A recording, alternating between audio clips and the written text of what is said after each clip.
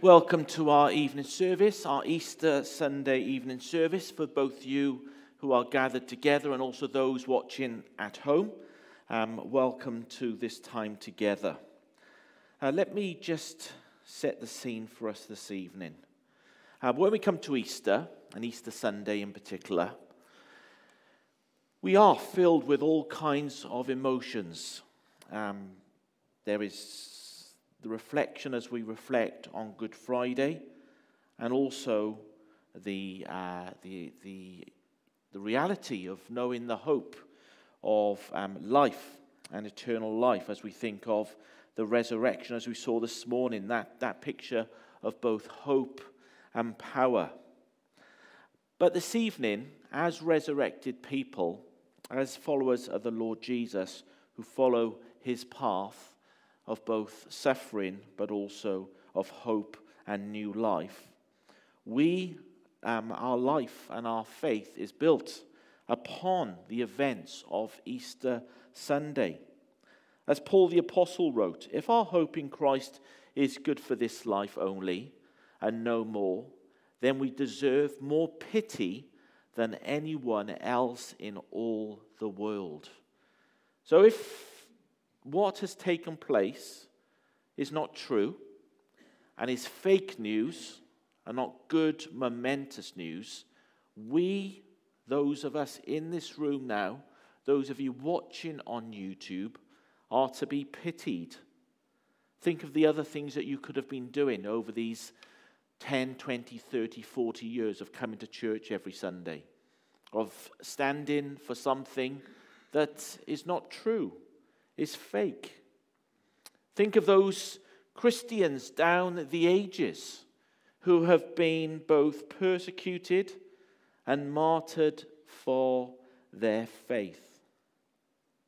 We live in a world that is skeptical, that questions, that doubts, that argues for that which we believe to be true. And there are times for all of us here this evening when we ask that question, is it true? Is it real? We can all empathize with some of those characters as we saw this morning, but some of the characters that we looked at this evening. We will see various responses to the resurrection, from surprise and doubt, but also commission. And this evening, I don't want any of us to leave here with what was described in a book by Os Guinness as Christians who have fit bodies and fat minds. Fit bodies and yet fat minds. Because if this is true, it not just changes our thoughts and our outlook to the future, but in the present we are commissioned, aren't we? As Peter was commissioned when he met the resurrected Jesus. So this evening will, in some ways, take us from that point of the women at the empty tomb to Thomas, who often is named as Doubting Thomas, and looking at doubt, to then Peter as he meets the resurrected Lord Jesus. We begin as we survey the cross.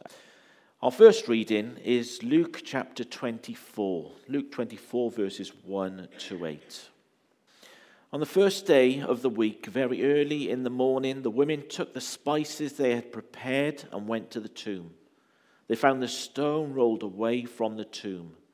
But when they entered, they did not find the body of the Lord Jesus. While they were wondering about this, suddenly 2 men in clothes that gleamed like lightning stood beside them. In their fright, the women bowed down with their faces to the ground. But the men said to them, "Why do you look for the living among the dead? He is not here, he has risen. Remember how he told you while he was still with you in Galilee. The Son of Man must be delivered over to the hands of sinners, be crucified, and on the third day be raised again." Then they remembered his words. Surprise. This is what we're going to look at for the next 5 minutes or so. as we reflect on those women that went to the tomb. I don't know if you like surprises. Boris Pasternak, the author of Dr. Zhivago and other great writings, said surprise is the greatest gift life can grant us.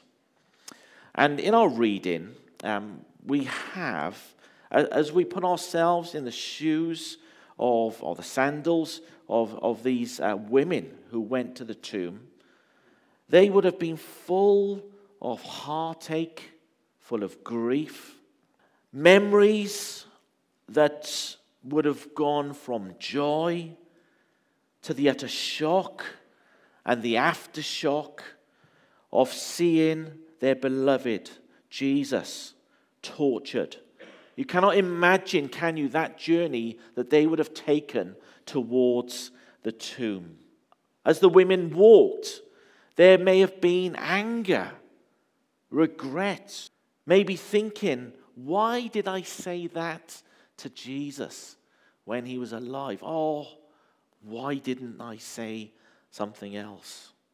Disappointment of a life that ended far too soon. And although Billy Joel wasn't around when they were walking, I'm sure that the words of Billy Joel would resonate. Only the good die young. Yes, but he was more than good. And there was none like him. And he was cut and he was killed far too soon.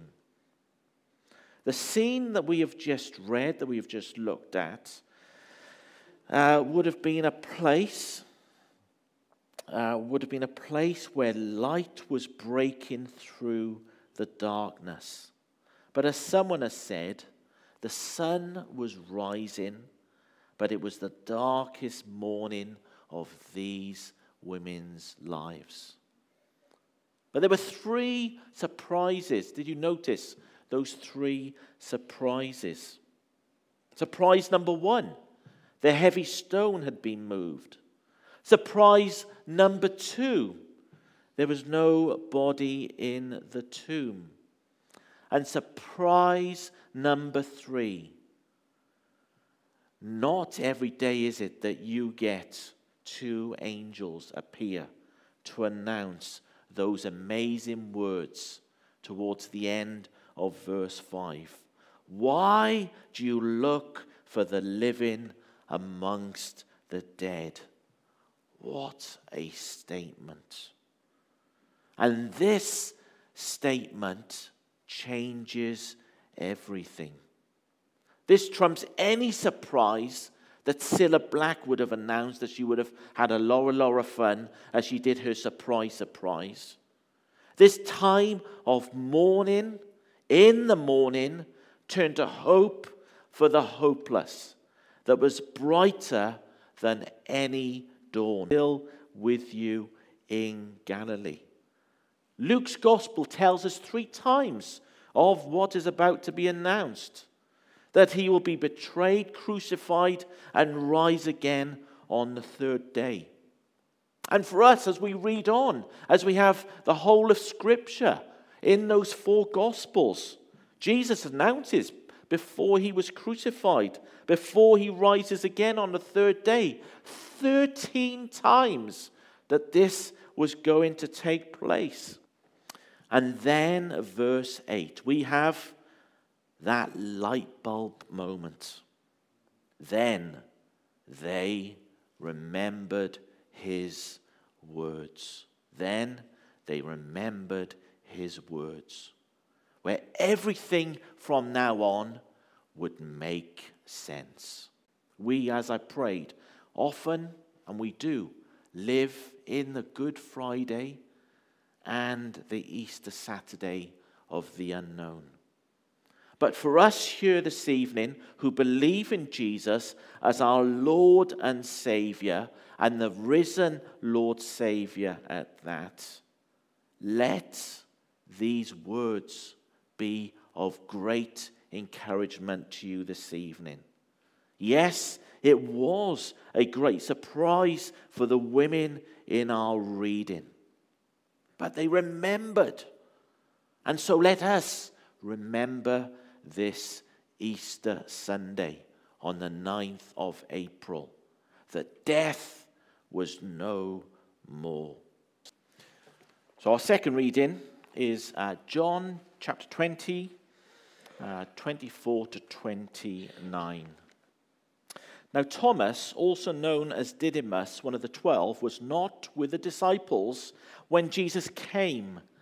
So the other disciples told him, "We've seen the Lord." But he said to them, "Unless I see the nail marks in his hands and put my finger where the nails were and put my hand into his side, I will not believe." A week later, his disciples were in the house again. Thomas was with them. The doors were locked. Jesus came and stood among them and said, "Peace be with you." Then he said to Thomas, "Put your finger here. See my hands. Reach out your hand and put it in my side. Stop doubting and believe." Thomas said to him, "My Lord and my God." And Jesus told him, "Because you've seen me, you have believed. Blessed are those who have not seen and yet have believed." Doubt. Did you know that a quarter of people who call themselves Christians today say the resurrection didn't happen? I was shocked at that statistics. A quarter of Christians today say that the resurrection didn't happen. One theory is that the person of Jesus wasn't resurrected, but his message was. That is often something that people say. We may not go down that line, but we can all doubt. We can all doubt. And in our reading that was just read, Thomas didn't believe that the resurrection was possible. What Thomas asks is quite gruesome and quite insulting. Gruesome and insulting. After all, here was Jesus, one of Thomas's best friends. And Thomas is saying, "You're faking it. You're faking it." Thomas wants to see and he wants to touch. If he cannot believe that what the other disciples had seen, he too needs to see with his very eyes. And notice, as Thomas asks to do these things, Thomas wants to both see and touch. But also, have you noticed the response of Jesus? Jesus doesn't bring out some PowerPoint slides and go through some presentation of the reliability of what has just taken place. He invites Thomas to touch him and to see for himself. And then following that, we see what, in just a few words, says it all. My Lord and my God. What started in John's gospel for the masses, as he starts his gospel, speaking about who God is, in the beginning was the Word, and the Word was God, and the Word was with God, is before him. What was for the masses, what was a statement, has now become up close and personal, whereby Jesus is Thomas's Lord and God. Thomas asked for evidence, and there was no greater evidence than the risen Lord Jesus, who was physically there before him to be seen, but also to be touched. For us here this evening, we can be like Thomas, the doubter. But obviously, we must not stay there. We need to move from the doubt to the belief. From doubting Thomas to believing Thomas. But let's not lecture people when they have those doubts. Let's not think that we can argue people in such a way that we sometimes can bully folk. The wonderful thing on Alpha is that the statement for those who lead on Alpha is this: you're not there to convert people. It is God by his Holy Spirit that converts people. And for us too this evening, let's maybe pray for those who doubt. Let's pray for those skeptics. Let's pray for those who throw the questions. Yes, have a right response, being prepared in and out of season. But let's not think that we can just lecture people into their belief. The claim and the evidence is before our very eyes as we read Scripture. As Jesus says, because you have seen me, you have believed. Blessed are those who have not seen and yet have believed. You and me, that includes. Let's point people, yes, to books, evidence that deserves a verdict. The Case for Christ comes to mind as really helpful books to help those who are searching. But hey, why not ask them to read a gospel too? That would be quite novel, wouldn't it? That maybe as they read the Jesus in the Scriptures, that the Jesus would speak to them, so that they too would move from their doubt to belief, and that they too would be able to say, my Lord and my God. Jesus, the resurrected Jesus, is speaking today. Let him speak. Our third reading is John 21, beginning at verse 15. When they had finished eating, Jesus said to Simon Peter, Simon, son of John, do you love me more than these? Yes, Lord, he says, you know that I love you. Jesus said, feed my lambs. Again, Jesus said, Simon, son of John, do you love me? He answered, yes, Lord, you know that I love you. Jesus said, take care of my sheep. The third time he said to him, Simon, son of John, do you love me? Peter was hurt because Jesus asked him the third time, do you love me? He said, Lord, you know all things. You know that I love you. Jesus said, feed my sheep. Very truly, I tell you, when you were younger, you dressed yourself and went where you wanted. But when you are old, you will stretch out your hands, and someone else will dress you and lead you where you do not want to go. Jesus said this to indicate the kind of death by which Peter would glorify God. Then he said to him, follow me. So, if you're not, you can identify with Peter.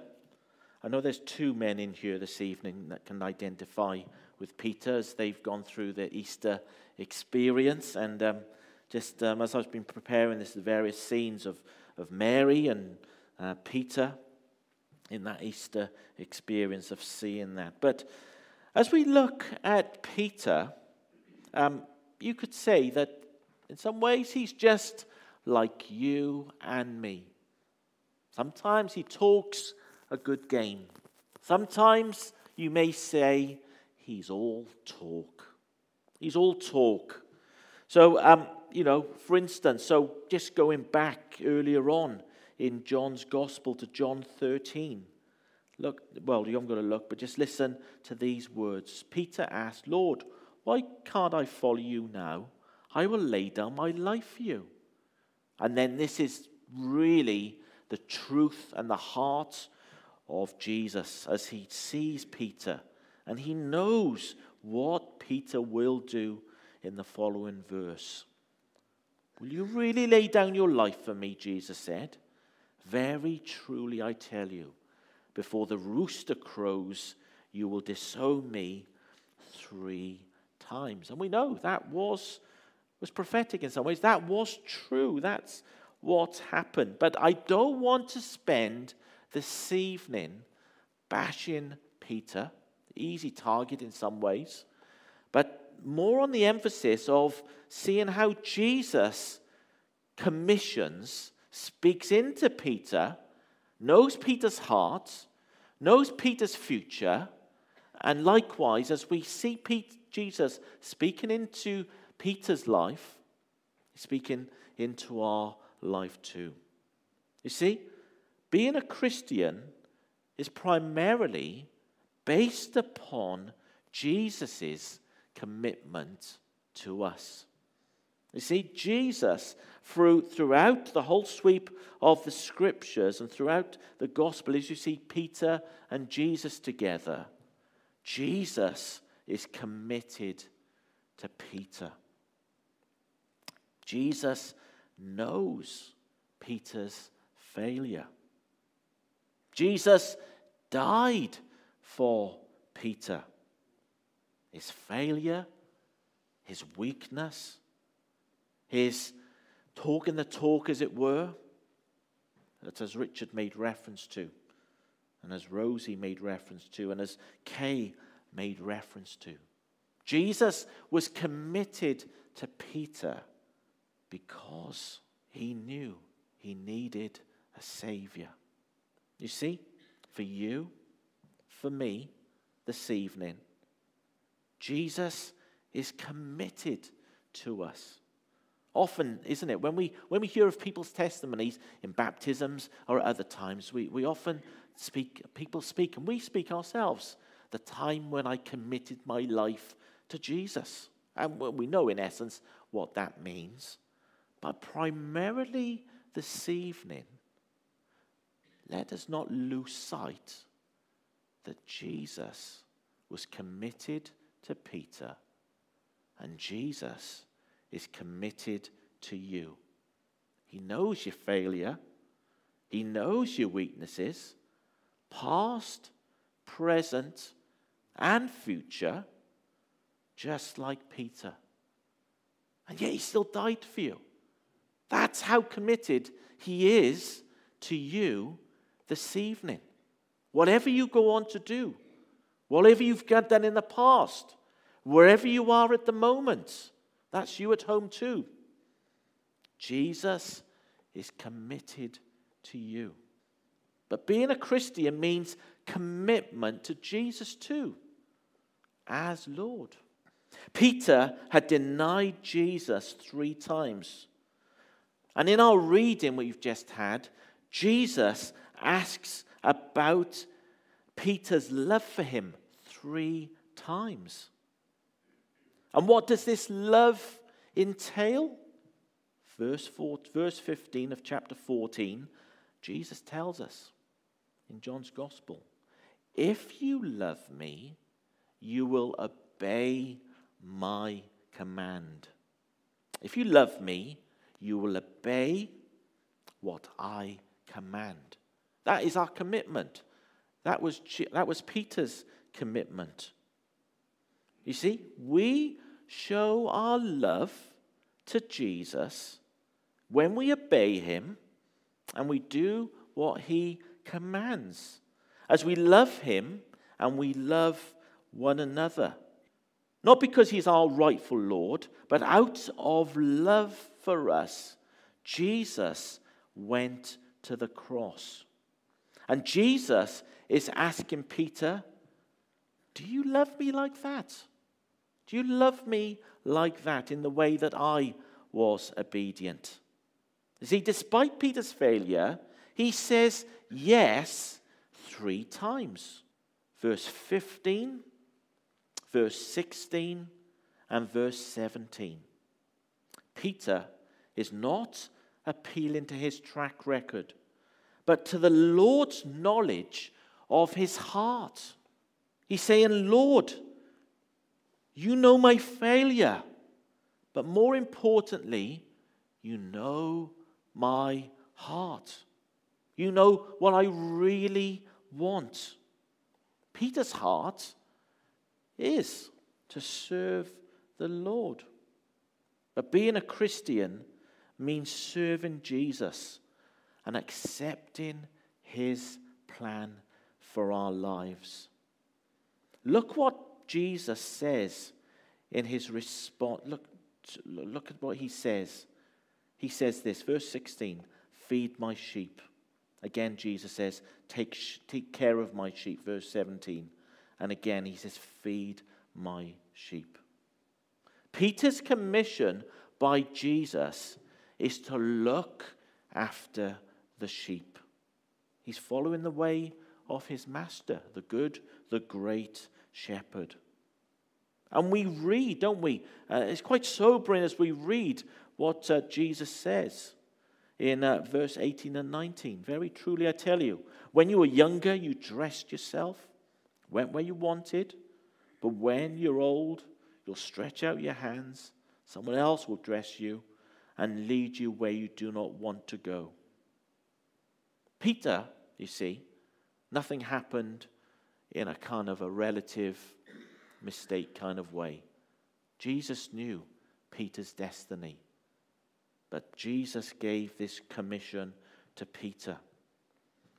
And for us this evening, at this time, when we know the truth has set us free, for us, we too have been commissioned by the resurrected Jesus to go into all the world, to make disciples. That was for them, but it's for us. But this evening, what will we do? What will we do with this good news? We know it's not fake news. We have the eyewitnesses' account. That was this morning we heard about that, and this evening. Yes, we will have doubts, but we can't stay with those doubts. The doubts need to turn to belief. And that sense of calling on God as our Lord. And like Peter, we can be like him. All talk. But surely our heart's desire in response to the Easter story is to go in his name, as we have been commissioned by him, to feed the sheep, to take care of the sheep. We all have that responsibility to go out to those sheep who have no shepherd, to go to the lost, that lost sheep, whoever he or she may be. But this evening, on this Sunday evening, this Easter Sunday evening, Easter, yes, is a great news, is wonderful, momentous news, but it's personal news as well. It's personal news for each of us. How do we respond to this commission of feeding the sheep? Let me pray. Father God, we thank you for this great message, this great commission, the call of our love for Jesus and our heart's desire, surely, to feed the sheep. Father God, we thank you for the great truth of knowing that Jesus knows our past, our present, and our future. And yet he calls us to go in his name. Father God, we thank you for this great news of Easter, that death is no more, that we're forgiven, we're saved, we have this living hope. We thank you that you loved us when you lived. You loved us when you were dying and died. And you love us now as you reign in glory. Father God, thank you so much. May we respond in obedience to you. Let me end with a blessing. God the Father, by whose glory Christ was raised from the dead, raise you up to walk with him in the newness of his risen life. And the blessing of God the Father, the Son, and the Holy Spirit be with you and remain with you always. Amen. Amen. And we say together, Christ has died, Christ is risen, Christ will come again. Amen.